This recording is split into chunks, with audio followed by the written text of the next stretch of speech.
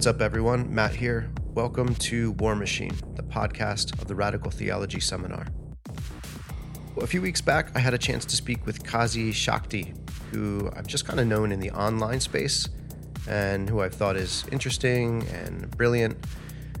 She's an artist who does computer modeling, 3D scanning, digital fabrication, and interestingly brings together Whiteheadian thought, Marxist political economy, Buddhist soteriology, ecofeminism, and so on.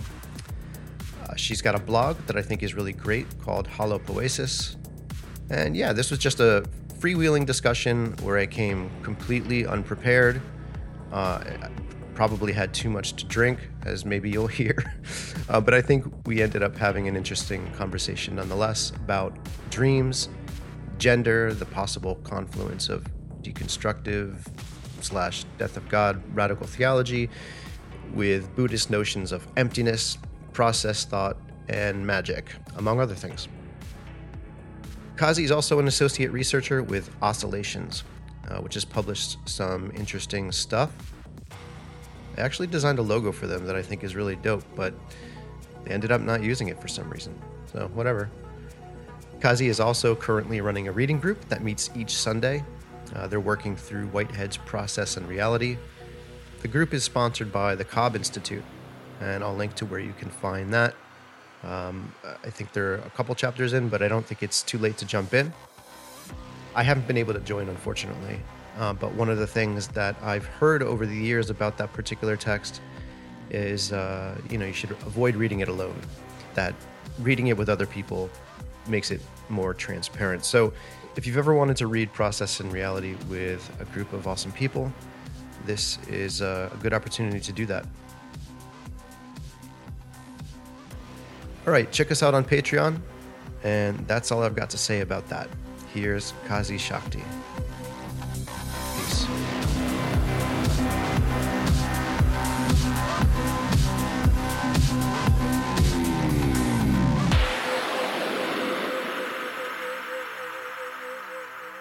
Thanks for agreeing to just randomly talk to me. Yeah, for sure. I mean, this happens every once in a while with different people, and I think it's always nice to make connections, especially because I seem to make friends with people who are in a kind of like process, new materialist, maybe panpsychist, affect theory, and maybe like some Deleuze. Yeah.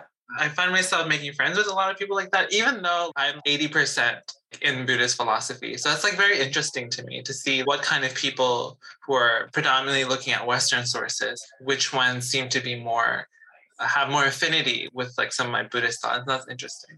Right. Like, who are my people? Why am I attracting this particular kind of person? Yeah. It's an interesting question. I think this is a function of my borderline personality disorder, but I can walk into a room and find the most damaged person within 5 minutes and immediately kick it off with them. Which, by the way, I am not suggesting that you're at all damaged. I was just curious to learn more about you. I know you have this Buddhist background, which is not something that I'm super familiar with. Like, I've read some Kyoto School, and I read one of the books that you recommended.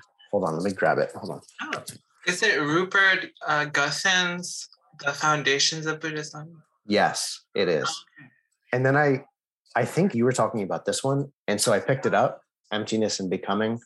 Awesome. Yeah. So I actually read that in his dissertation form last year. Nice. And it has massively influenced my thinking. Mm-hmm. It's like one of the integral books for me, definitely. And it's just a masterful work. There's a good handful of concepts that are like very thematic in the text. And once you really get into it, you find yourself using those themes. I found myself using these themes pretty consistently, sort of thinking in terms of like symmetrical versus asymmetrical relationships of dependence, which is like really key in this text. There's a mutual relationship of dependence, but there's also unilateral dependence. And then there's like almost like a third category that's a little bit even more kind of a combination of the two. But I think one of the coolest concepts in that text is this concept called inclusive transcendence. And it's basically this idea that any kind of conceptual contrast, any kind of like binary opposition, those two are abstractions from something that's more concrete. And that's like a very like basic idea, I think, that comes up in a lot of different ways and a lot of different thinkers. But in terms of seeing Whitehead and Nagarjuna in particular together, this like concept is something that Peter Kackle, I think that's how you pronounce his name, really like honed in on. It's kind of like a logical relation, but there's so much that comes out of it in terms of ethics too. Like what's an ethics of inclusive transcendence, right? It's like, how do we deal with binary oppositions without giving into it or without dismissing it? Right. No, absolutely. I want to circle back to some of that stuff, but I was curious about you, if you don't mind. I don't know what you feel comfortable talking about, but I'm curious about you as a person and, you know, not only your sort of intellectual trajectory, but I mean, I think it's okay to say you're a trans person, right? Yeah, I'm a trans woman, transsexual female. I don't know if you'd be willing to, but I'm super interested in just hearing something about that trajectory or development. Well, you approach it very nicely, and that's what's key. You seem like you have good intentions for asking. Do people have bad intentions for asking? It's always ambiguous. Sometimes it's like the way people approach it, like the word choices that they might use, is like sort of indicative of their intentions. Sometimes, the biggest giveaway sometimes is like the level. Like sometimes it's like a kind of accusatory kind of tone sometimes. It's like sometimes like, so what are you kind of thing. Like that's, do you get that every once in a while? Yeah, not often, but you know, it's enough to just make me think like, okay, like who's thinking it but not saying it. Things seem to be getting better actually as my transition keeps going. I don't know, I guess I'm making good headway there, so people seem to have a less hard time telling sometimes, but I feel like once I open my mouth, you can immediately tell. But anyway, I was gonna say, so I do like a lot of this theory stuff, and it's like very important for my work. But like my vocation, I like predominantly identify as an artist. I went to school for art. It's like sort of the foundation of how I sort of understand everything in a way, as a sort of creative process. And so I often see my thinking as a sort of a creative process. I don't try to get too strict with this, but in reference to my own thought, I don't really consider what I'm doing, or at least I try not to do philosophy and more so try to do like constructive theory. Yeah. And there's like a reason for that. Without getting too much into it, and, you know, when I don't have to elaborate what the heck I'm doing, you know, I'll accept, you know, the philosophy label, but out of convenience. But I just make that point to show that even when I'm doing theory, I'm very much trying to do a sort of creative, constructive process. I'm trying to create tools to help us analyze rather than like, you know, doing metaphysics to like, I don't know, figure out truths about the world or whatever. Which is like probably fine, but just not what I'm doing, I guess, or not what I intend to do. So yeah, so like creativity and being an artist is like a huge part of my life. And I think in a way that does feed into my transness in a way. The thing about my transness is that it's very much at this point, at this stage of my life, I've just come to the conclusion, or not even a conclusion, but I've come to the acceptance that it's fundamentally inexplicable. I have no idea why I'm trans. I don't understand where it comes from. If there's any one source it comes from, there's probably multiple different factors, none of which individually might cause me to be trans, but are correlations that sort of arise with me. Who knows? There's so many theses out there. I'm sympathetic to what you're saying because I'm not trans, but I am who I am, and I can give an explanation, but I'm not sure that that is ever going to be something that's adequate to explain who I am or why I am the way I am, whether that's in terms of sexuality, gender, or just my disposition towards the world in general. And like, I don't feel like I fucking need to give one at this point. Yeah, exactly. I mean, I think there was a time when I felt like I needed to do that. And I think there's value in working through those kinds of questions. But ultimately, those are questions that are coming from a place where like, I'm trying to justify myself either to the world or more tragically to myself. And just like, I don't know if this is your experience, but you hit a point where you're just like, this is who I am, for better or worse. I'm not sure how we got here, but let's just kind of roll with it. Oh, yeah, that's just totally my experience. I had like quite a battle with myself over a couple of years and trying to figure out whether or not I needed to or if I have to go on hormone therapy. Eventually it dawned on me that you don't think about this for years and like think that it's not a big thing, if that makes any sense. I feel like if I really didn't need it, I wouldn't have mulled over it for as long as I did. I guess like where do I start without getting like too long into it? The earliest sort of sign I can see in retrospect that may have pointed to where I am now is that when I was really small, I would always just notice and be very curious and confused about why men and women were so different and why it seemed like, from my perspective, I'm not saying that this is the case, but it seemed like from my perspective when I was a little baby, little child, that girls were able to dress like boys and more. There was a sense that girls had more freedom to be more expressive. It was just something I noticed, and I would like notice often, especially in incredibly elaborate Indian parties. Like you know, everyone dresses. Well, all the women dress up like fucking goddesses. I don't know if you've ever seen that. I've seen pictures. I've never actually had the pleasure. Right. So like, you know, just emerald, sapphire colored like saris. Right. They go all out, yeah. Gold embellishment, everything. And the dudes, like, you know, they look nice. It's like, you know, like button down dress shirt with like Oxford shoes. Like that's the cool dude look. But it's just compared to these goddesses, it's just like, it was just a whole nother universe. And I would just like always get curious about that. But it never really bothered me. It was more so like, isn't that weird? Yeah, I can relate to that. The sort of range of aesthetic expression between men and women is something that I've long been aware of as well. It's actually funny. I was talking to my grandmother who passed away a couple of years ago, but I guess it was about 10 years ago. And I was just asking her questions about her life. And I got a lot of the, you know, I'd walk uphill 2 miles in the snowstorm to get to school, blah, blah, blah.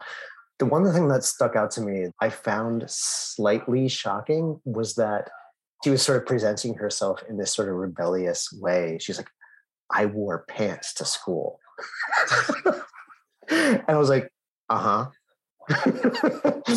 And apparently at the time that was like, you know, somewhat scandalous.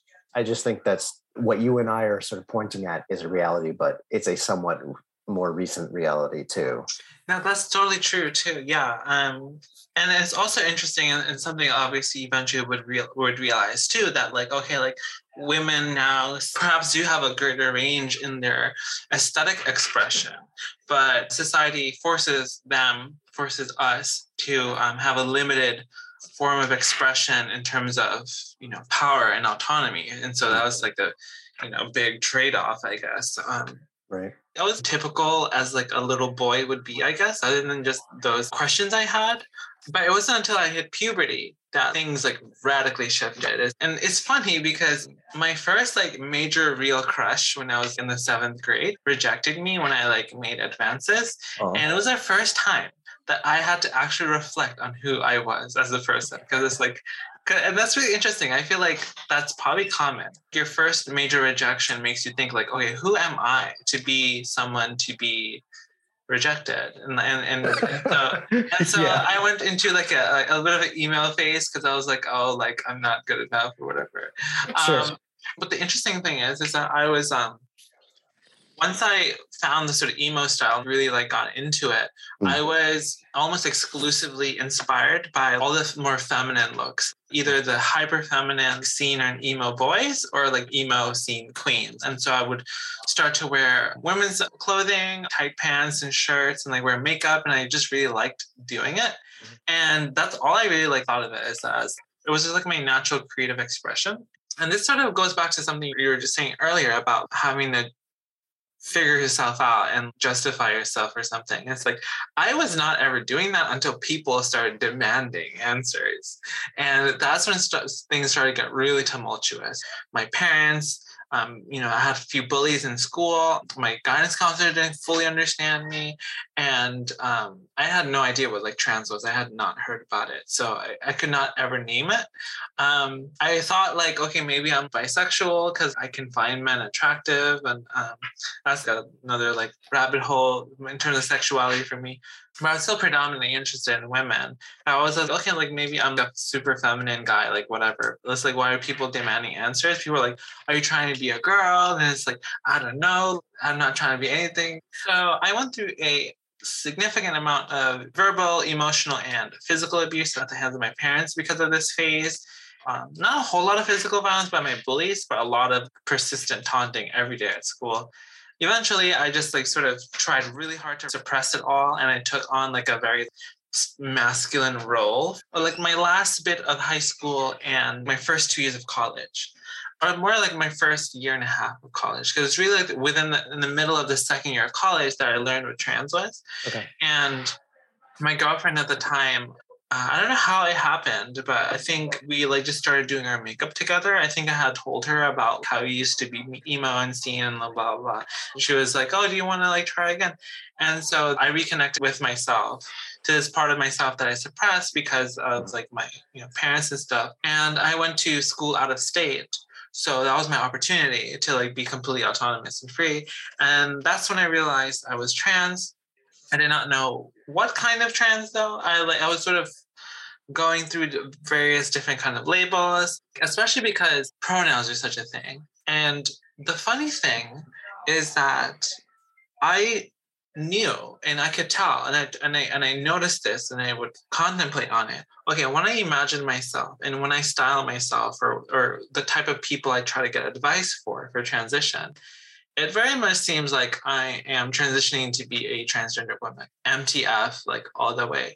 Mm-hmm. But I was incredibly resistant to that for a whole variety of reasons. Sure. I didn't feel like I deserved that label. I thought it was like an exalted, like, who am I? Like, even though I feel like I looked decent, I still felt like I could never pass off in any way. And so I was very fearful of that. I was also like just scared of the consequences of it, scared of having to assert myself, to say something that a lot of people frankly think is absolutely ridiculous. That's all these things that I had to eventually come to terms with and realize it really doesn't matter what all these people say or might think.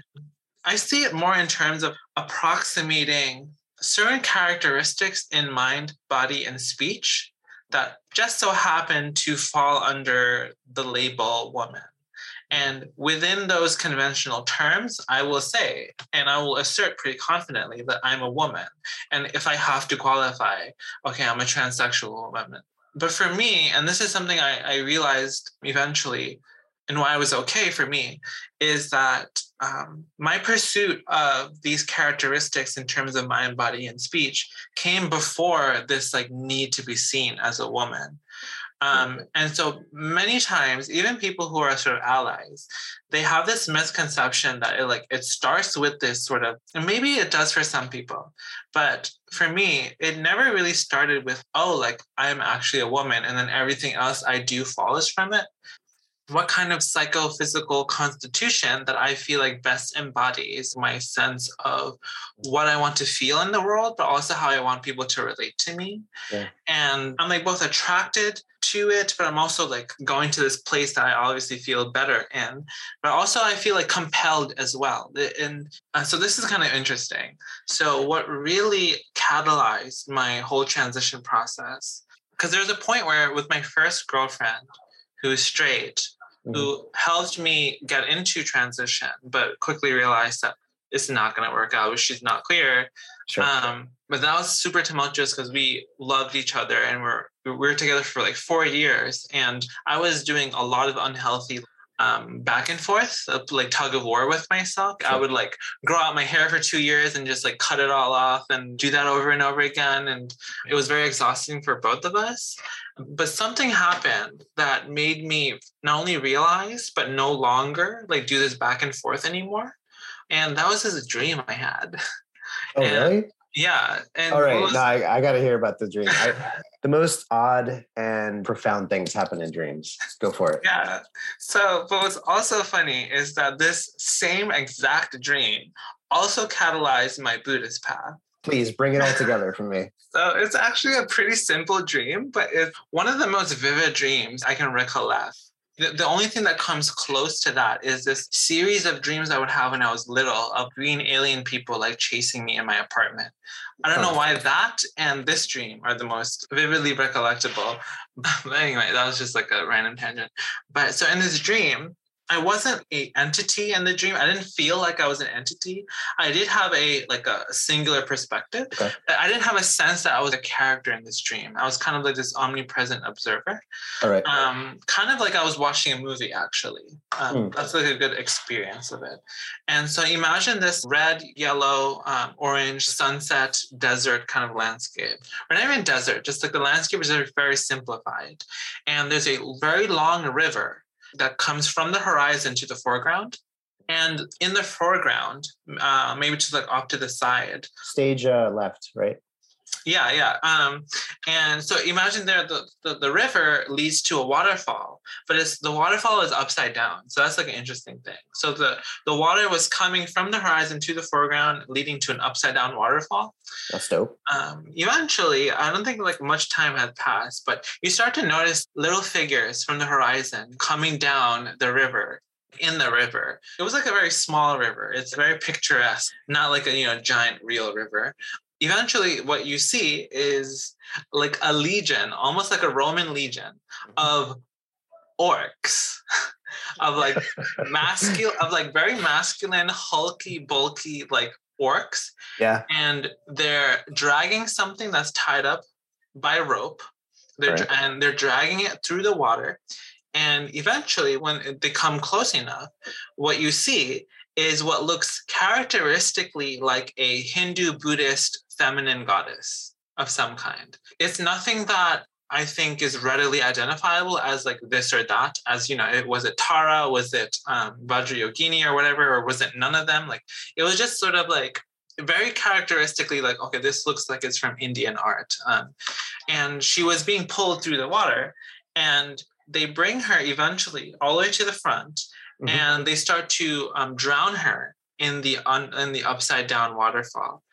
So once this starts to happen, I feel a huge sense of alarm. It wasn't really like any words or concepts or anything. It was just like a sense of alarm. Like, oh my God, like this is bad. Something bad's going down. The feeling was that, they're killing her. But eventually I keep paying attention, and she's completely serene. She's like unfazed, not like really drowning or anything. And then my vision starts to get a little bright. And I start to feel like everything in the picture starts to get really bright. And I'm like looking at her. And then that sense of alarm immediately shifts to a sense of reassurance and contentment. At first, I thought something was happening, something bad was happening.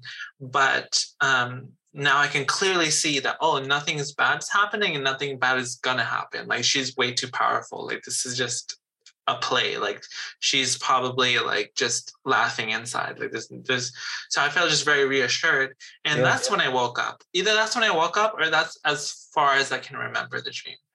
But I woke up sort of immediately recognizing one sort of theme that was really important, which is that at that time, like I was saying, I was doing this really unhealthy oscillation between, do I want to be what my girlfriend wants me to be, or do I want to be what I want to be, kind of thing.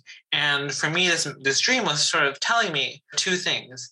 Not only do I have to be me, which is like this goddess, but that I have no choice. And that this is like an indestructible process. Around this phase, like I started actually studying Buddhism and also other Eastern philosophy and stuff. And I was really attracted to the idea of no self in Buddhism. But I was weaponizing it against myself, saying, okay, if there's no self, then there's no gender. And so there's no reason I can identify as trans woman. And I would tell myself that like, okay, I will respect trans people's. So I was a little transphobic too. I was like, I'll respect people's pronouns, but like, I don't understand it. Like, I don't know how it's possible. It's like to really be this or that. But yeah, so I was like really fighting with myself and basically using philosophy, using my form of expression as a way to sort of snuff out this what I eventually realized, just like an unstoppable process that I almost have no say in. It's just who I am. It's just what's happening. And so I kind of have to let go to that. So I was mostly following the gender themes of the dream for a while until it started to really dawn on me that, oh, wait a minute, but like she was also a kind of Dakini of sorts, like a Hindu/Buddhist goddess. This character from your dream. Yeah, this woman. And so that's when I really started to look into Buddhism even more explicitly. And that's when I found not just like basic Buddhist stuff that I was reading, but also like I found Madhyamaka, the middle way. And that sort of blew me away. And I was like, oh my God, like I was coming to this like my whole life. And this is it. Prior to that, I was really into panpsychism, because I found panpsychism to be a kind of middle way between mind-body dualism. Sure. So I was already sort of trying to find these sort of middle grounds in different parts of my life. The dream sort of catalyzed those two things at the same time. So yeah, I mean, that's interesting. Like, I guess I haven't really spent a lot of time thinking about the sort of correlations or correspondences or relation between panpsychism and Buddhism. Frankly, I don't know Buddhism that well. I have a sort of basic familiarity with it. Is there a sort of important functional difference between panpsychism and Buddhism? These are completely compatible, yeah?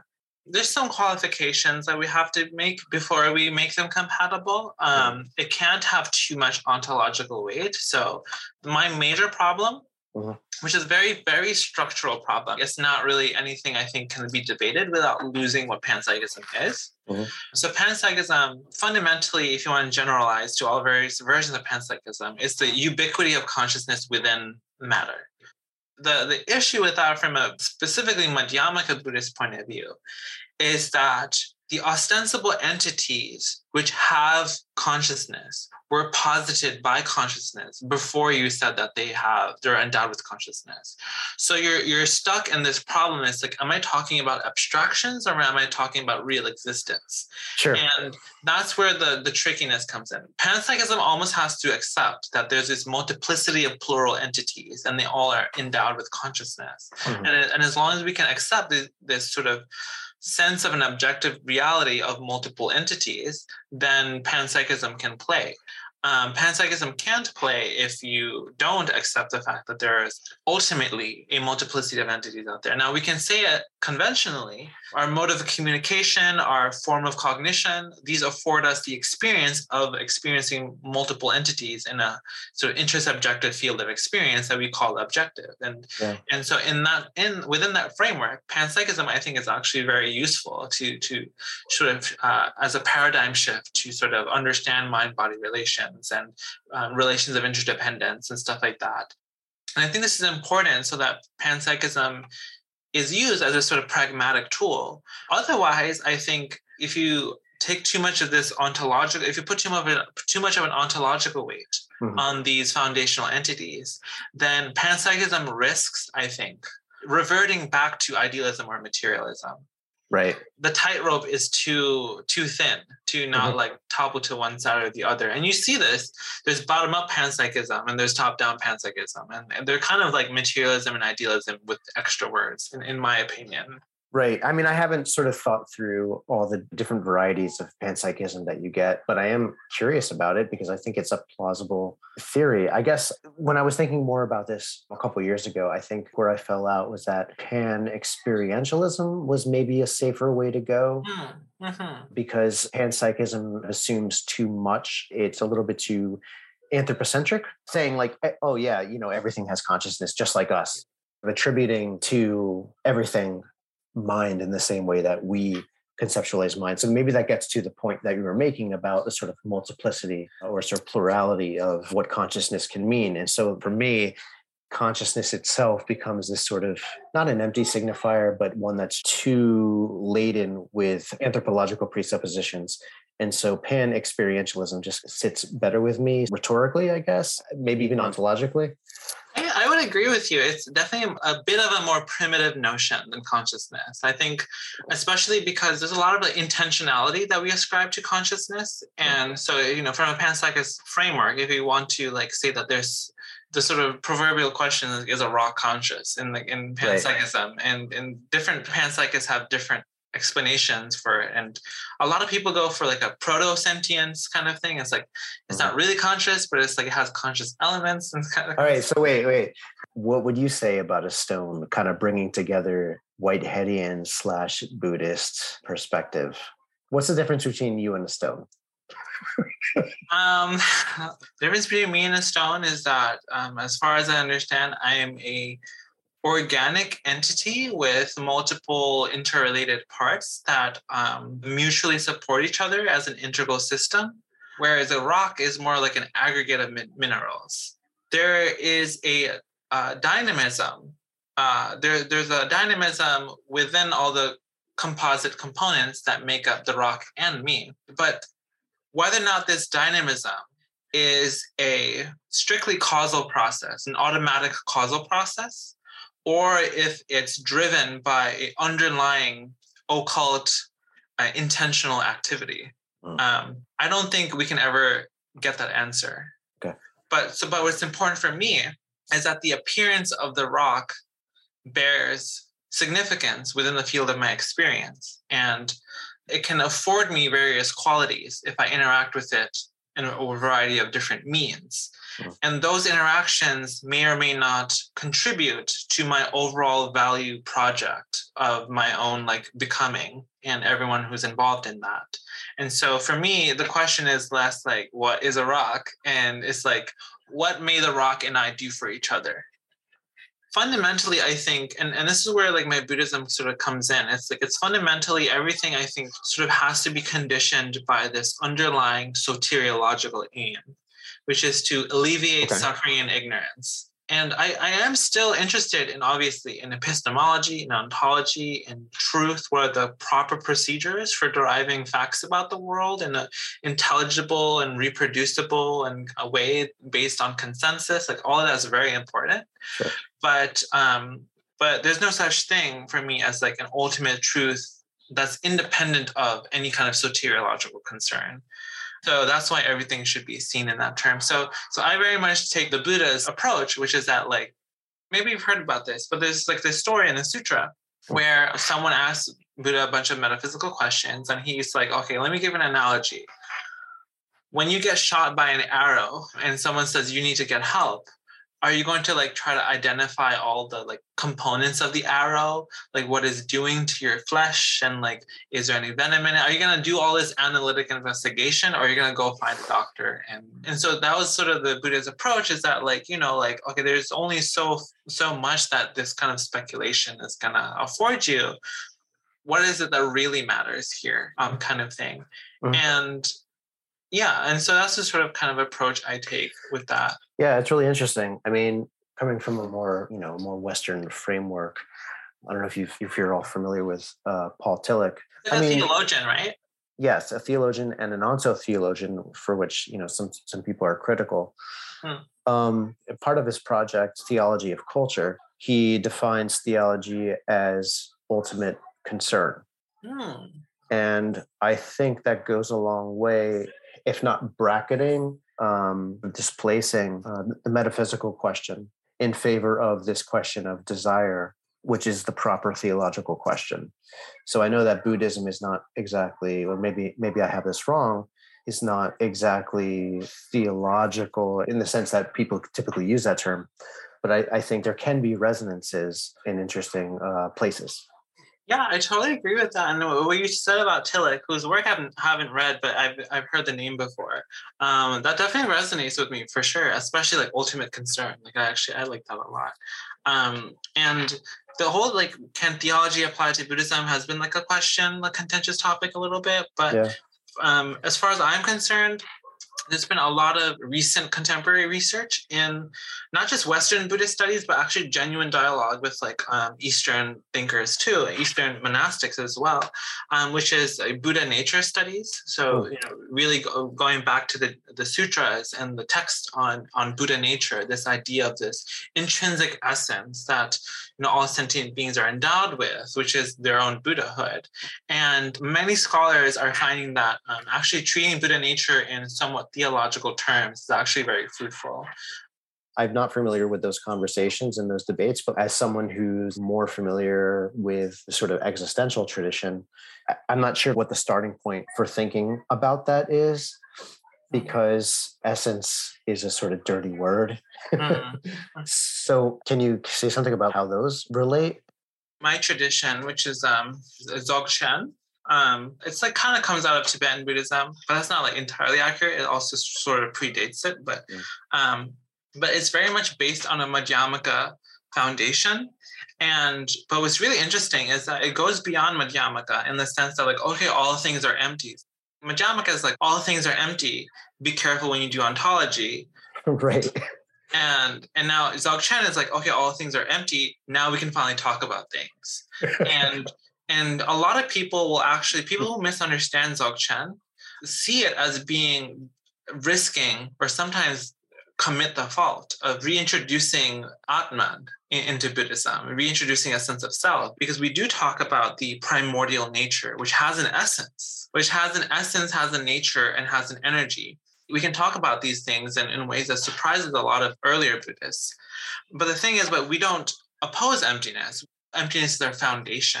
And so it's almost like we can talk about essences because we are reflexively aware that any essence we're talking about is necessarily empty. You can say essence and just say essence, and you just know it's empty. And then not just like know it's empty, but the way that you use it, the very manner in which you deploy the concept doesn't risk essentializing, because you're fully endowed with the awareness and understanding of emptiness.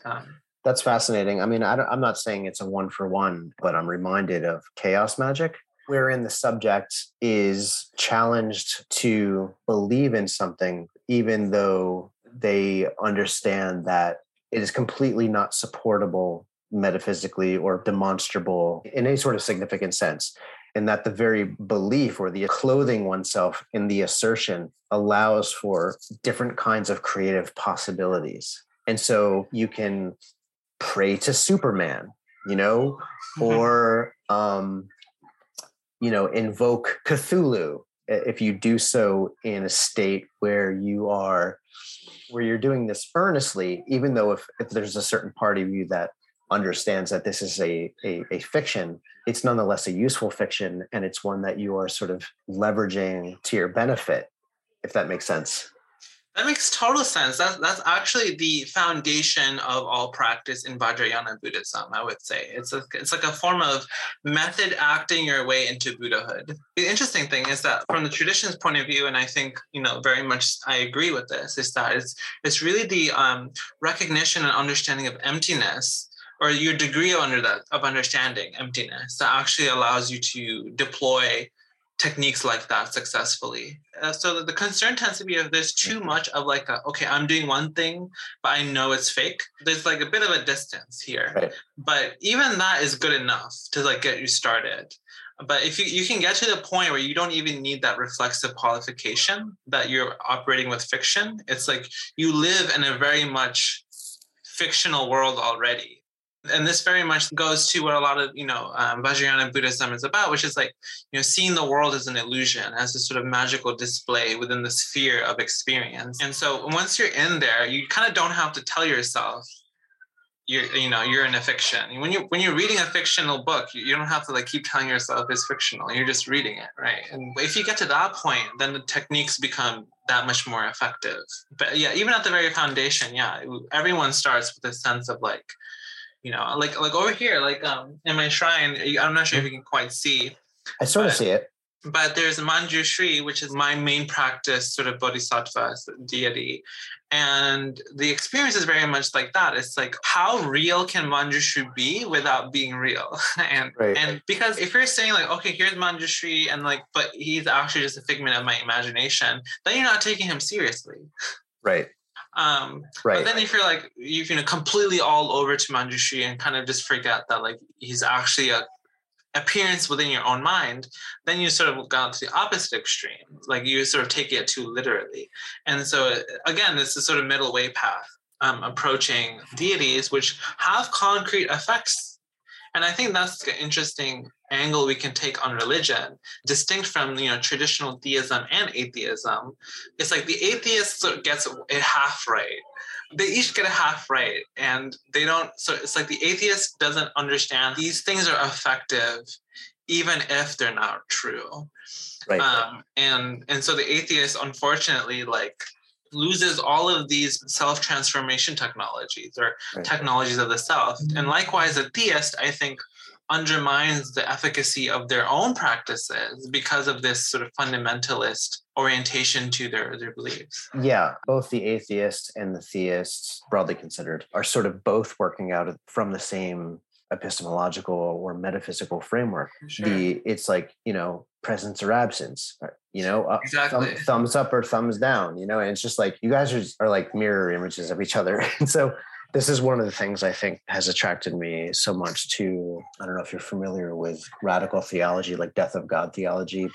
Sometimes people refer to this as like Christian atheism, which I've heard that before.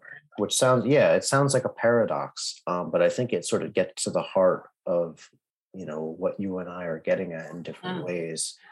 I think it's really interesting. And like I was saying to you in one of the threads that you had posted recently, I'm sort of curious to think about these possible correlations between emptiness and deconstruction and process as these sort of theological varieties of change and becoming. I'm just sort of intuiting some sort of important or significant relationship there, but I've yet to sort of formalize it. This kind of gets to something that I'm really interested in, is to draw these traditions together between process theology and radical theology. I would love your help with that. Oh, that sounds super interesting. I'm definitely very interested in possible connections between Madhyamaka and deconstruction, for sure. There's definitely some resemblances there. I think that the biggest and most, I think, stark affinity is a sense that signs and symbols are connected in this infinite web of interrelations, and nothing is the foundational ground. There's no transcendental signifier, right? That sort of grounds the relations of everything else. And so you can kind of say every sign is empty because it's always referring to something else. So it's like it never stops anywhere. And so that's a huge resonance for sure. And a really peculiar resonance in the sense that I think it's like really good resonance, which is like sometimes hard to find. I think you'll find a lot of stuff that does approach Buddhist point of view in Western philosophy, but there's always some kind of like ontological thing sneaking in there. Sure. But with Derrida, it's different. But at the same time, I think the sort of limit, and I want to say this is a critique because I don't think Derrida ever meant it to get to this point. So it's sort of like an innocent absence, but it's still a discursive notion. Yeah, right. Whereas for Buddhists, it's like, okay, like now not just signs, let's see everything exactly like that. But I think deconstruction sort of points to that too, because to some extent, if we can point to things because we have words, then if words are empty, then the things that they point to are also empty. And so I think it creates the conditions for the kind of experience of emptiness. But I want to ask you a little bit more about the death of God theology. Sure. When I hear death of God, I think Nietzsche. I'm like vaguely familiar a little bit with that concept. Yes. Nietzsche is an important point of reference when it comes to death of God, because in the Gay Science, somewhere in there, he's got this parable of the madman who leaps into the marketplace and announces the death of God. I mean, Nietzsche, of course, is like extremely hyperbolic and just an edgelord in general. So, but he's also drawing on previous rhetorical instances. And of course, Hegel is the first person in the phenomenology. He's the first person to speak of the death of God in strident philosophical terms. So anyway, this idea gets picked up on in the Protestant tradition. First in Nietzsche, who I think can be considered a Christian in important ways. Sorry, what? Wait, who can be considered a Christian? Nietzsche. Oh, Nietzsche. Oh, interesting. Yeah. I haven't actually read a whole lot of Nietzsche. I read Birth of Tragedy, which is a weird, only text to read by Nietzsche. But it was actually for an aesthetics class in college. But I always got the sense that he was like an atheist, but also I haven't read him, so I don't know. Yeah, no, that's a fair reading. I just don't think it's a very close reading. I think it's something that's often attributed to him because of the sort of bombastic language that he deploys, and the death of God sounds very atheistic. Right. But I think what's happening in that parable and in the idea of the death of God in modernity is that the idea of a God and the idea of a transcendental signifier, as you're saying, is no longer plausible. So it becomes this sort of question of, is this a metaphysical proposition that he's making? Is it more of a cultural observation that's happening? I think we can safely say yes to both. And this gets picked up by the quintessential, I guess, death of God theologian, Thomas J.J. Altizer in the 1960s, he was kind of at the forefront of this death of God movement. And he synthesized Hegel and Nietzsche and Christianity. And it's not his first book, but he wrote this book called The Gospel of Christian Atheism. What's interesting about it, there's a lot of interesting things about it, but it's neither a gospel, it's not really Christian, and it's not really atheism. Interesting. It's like both and neither. Yes. And in fact, I guess if I were to recommend something for you to check out in that tradition, you should take a look at that, because I think that is a good entry point into that tradition. And I think it really resonates with some of the things that Gospel of a Christian atheist? Atheism, yeah. Gospel of Christian atheism. As I understand it, I'm not that familiar with his later work, but I guess he became more interested with Buddhism and wrote more on that. So I think there's more to talk about there. I'm not sure if that answers your question or not. No, that definitely gives a good amount of background. I was curious about the Nietzsche connection. So yeah, that's really interesting. Yeah, I think how I sort of have interpreted the death of God thing without like really studying it much, it seems like people definitely still believe in God and probably will continue to believe in God for a while, and definitely did when Nietzsche was alive. But there seems to be this sense that, like, and I think the fact that this figure with the lantern comes into the marketplace is really important. There's something with the way that capitalism has sort of radically shifted society's axiological pivot, that it's no longer revolving around the divine, it's revolving around the mundane. And I think this is what like spells the death of God in a way for me. And the way I understand it is not really the abandonment of a transcendental signifier, but the shift from one to another. It's like from God to capital. And You see it kind of manifest in these weird ways now with like mega churches. It's like ostensibly Christian, but it's clearly all just this one like huge capitalist spectacle. Yeah, exactly. And it's funny. And actually, my friend earlier today was watching the documentary. My roommate was watching this documentary. He didn't say much about it. I didn't watch much of it, but he claimed he was watching a documentary on a weight loss church. What's that? I guess it's church that specifically catered to people deemed overweight and Christian, and that by joining this church, helping them and donating money to them and stuff like that, like God, they'll help you, get specific services from God to deal with your weight issue. So basically it's like a sort of like neo-asceticism, right? Like instead of spending your money on, like whatever, your fourth hot fudge sundae, just give us that loot. Yeah, but I mean, I didn't look too much into it, but I brought it up because it seems like another one of those like exploitative cash cows, right? Like just exploiting insecure, thicker Christians to like get all their money. Only, to point to the fact that, the way I understand the death of God is everything has shifted to capital now. Yeah. Everyone works on Sunday, like nothing stops. Isn't that supposed to be the day of rest or something? Not Chick-fil-A.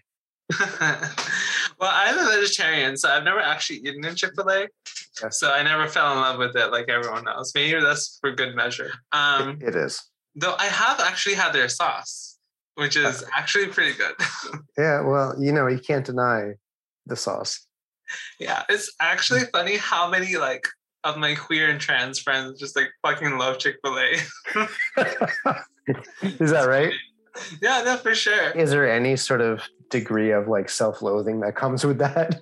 They definitely will joke about it. Like, yeah. Every once in a while, it's like, and typically, if I remember, it's always a sauce that like is like a huge bullet point. Yeah, for why it's still okay to get from Chick-fil-A. It's so funny. Clearly they're putting crack in that sauce. But yeah, no, that's all super interesting, and I know Derrida definitely draws from Nietzsche a lot, from what I understand. So It makes sense why deconstruction will also fit into this. And process relational thinking definitely is always like seems to be a pretty good way of thinking about these sort of things in terms of open change.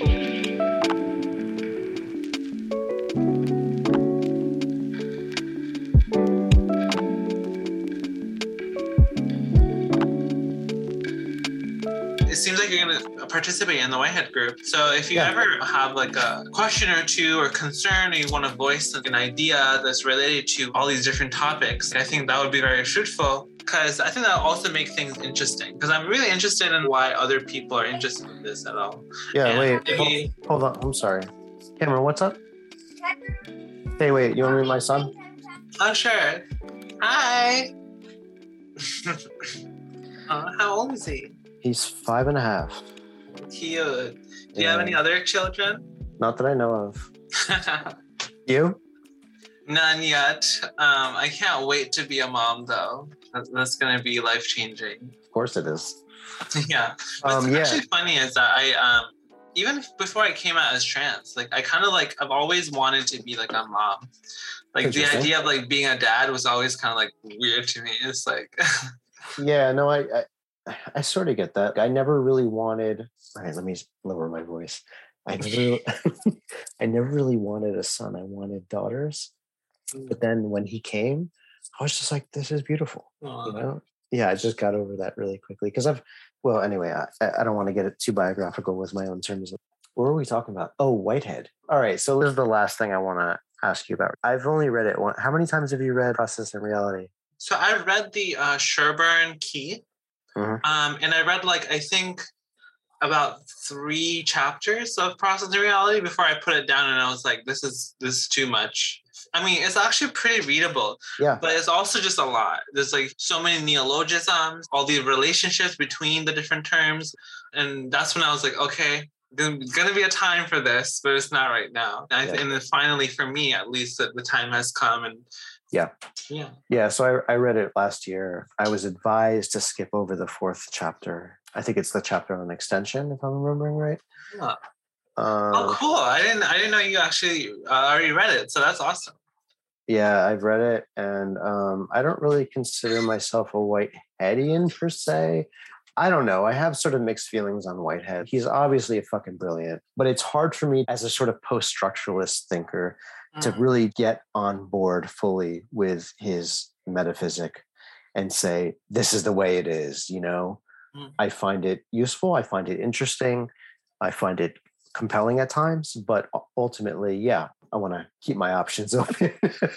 For sure. For me, I found that in terms of explaining experience, since I'm sort of system building, not really like metaphysics, obviously, like I said, but developing sets of tools, mostly to basically understand any individual's relationship to history and society, and in order to further, political, soteriological praxis. And I've just found that that Whitehead's vocabulary is a really useful way of talking about experience and how experience unfolds. So for me, that's like what's really important and interesting. And I would agree that some of the more metaphysical side could be dealt with differently. And I think actually the Emptiness and Becoming book explicitly deals with that. And I think that's the cool thing about bringing Whitehead and Buddhism together is Buddhism will give us non-foundationalist skepticism of essences and ontology, but we can still use Whitehead's incredibly elaborate epistemology and almost phenomenology of experience in order to at least characterize because we still want to be able to characterize things, Sure. even as a Buddhist. So Buddhism already takes care of that in a way. So it's like it has the Madhyamaka anti-foundationalism, but it does also have a very rigorous logic and epistemology and phenomenology to talk about experience, because meditation and whatever. Right. But the reason why I want to do Whitehead is because I think Whitehead is so embedded in the Western tradition. If I'm going to create a set of tools that is accessible to beyond just Buddhists, I think it's important to bring someone like Whitehead, who already seems to be building bridges with his very like pluralistic and cosmopolitan sort of orientation. And process theology is a really good example, I think, of how Whitehead has really transformed a lot of people and traditions. Yeah. And I love the fact that there are process theologians in the Christian tradition who are like, God is entirely immanent. And I think that's great. And that's we need more of that, Right. God is entirely immanent ontologically, but we can still speak of transcendence and speak about it, without having to cross our fingers, right? Right, exactly. Yeah, I should get going because I have some things to do before I have to go to bed. But we should keep this up, and I'll definitely start to see you on the Whitehead. And I'm going to invite you to some of the radical theology things, to what we're doing. That sounds awesome. I would be totally down, for sure. Yeah. Yeah, so it was really great talking. Thanks for hitting me up. Yeah.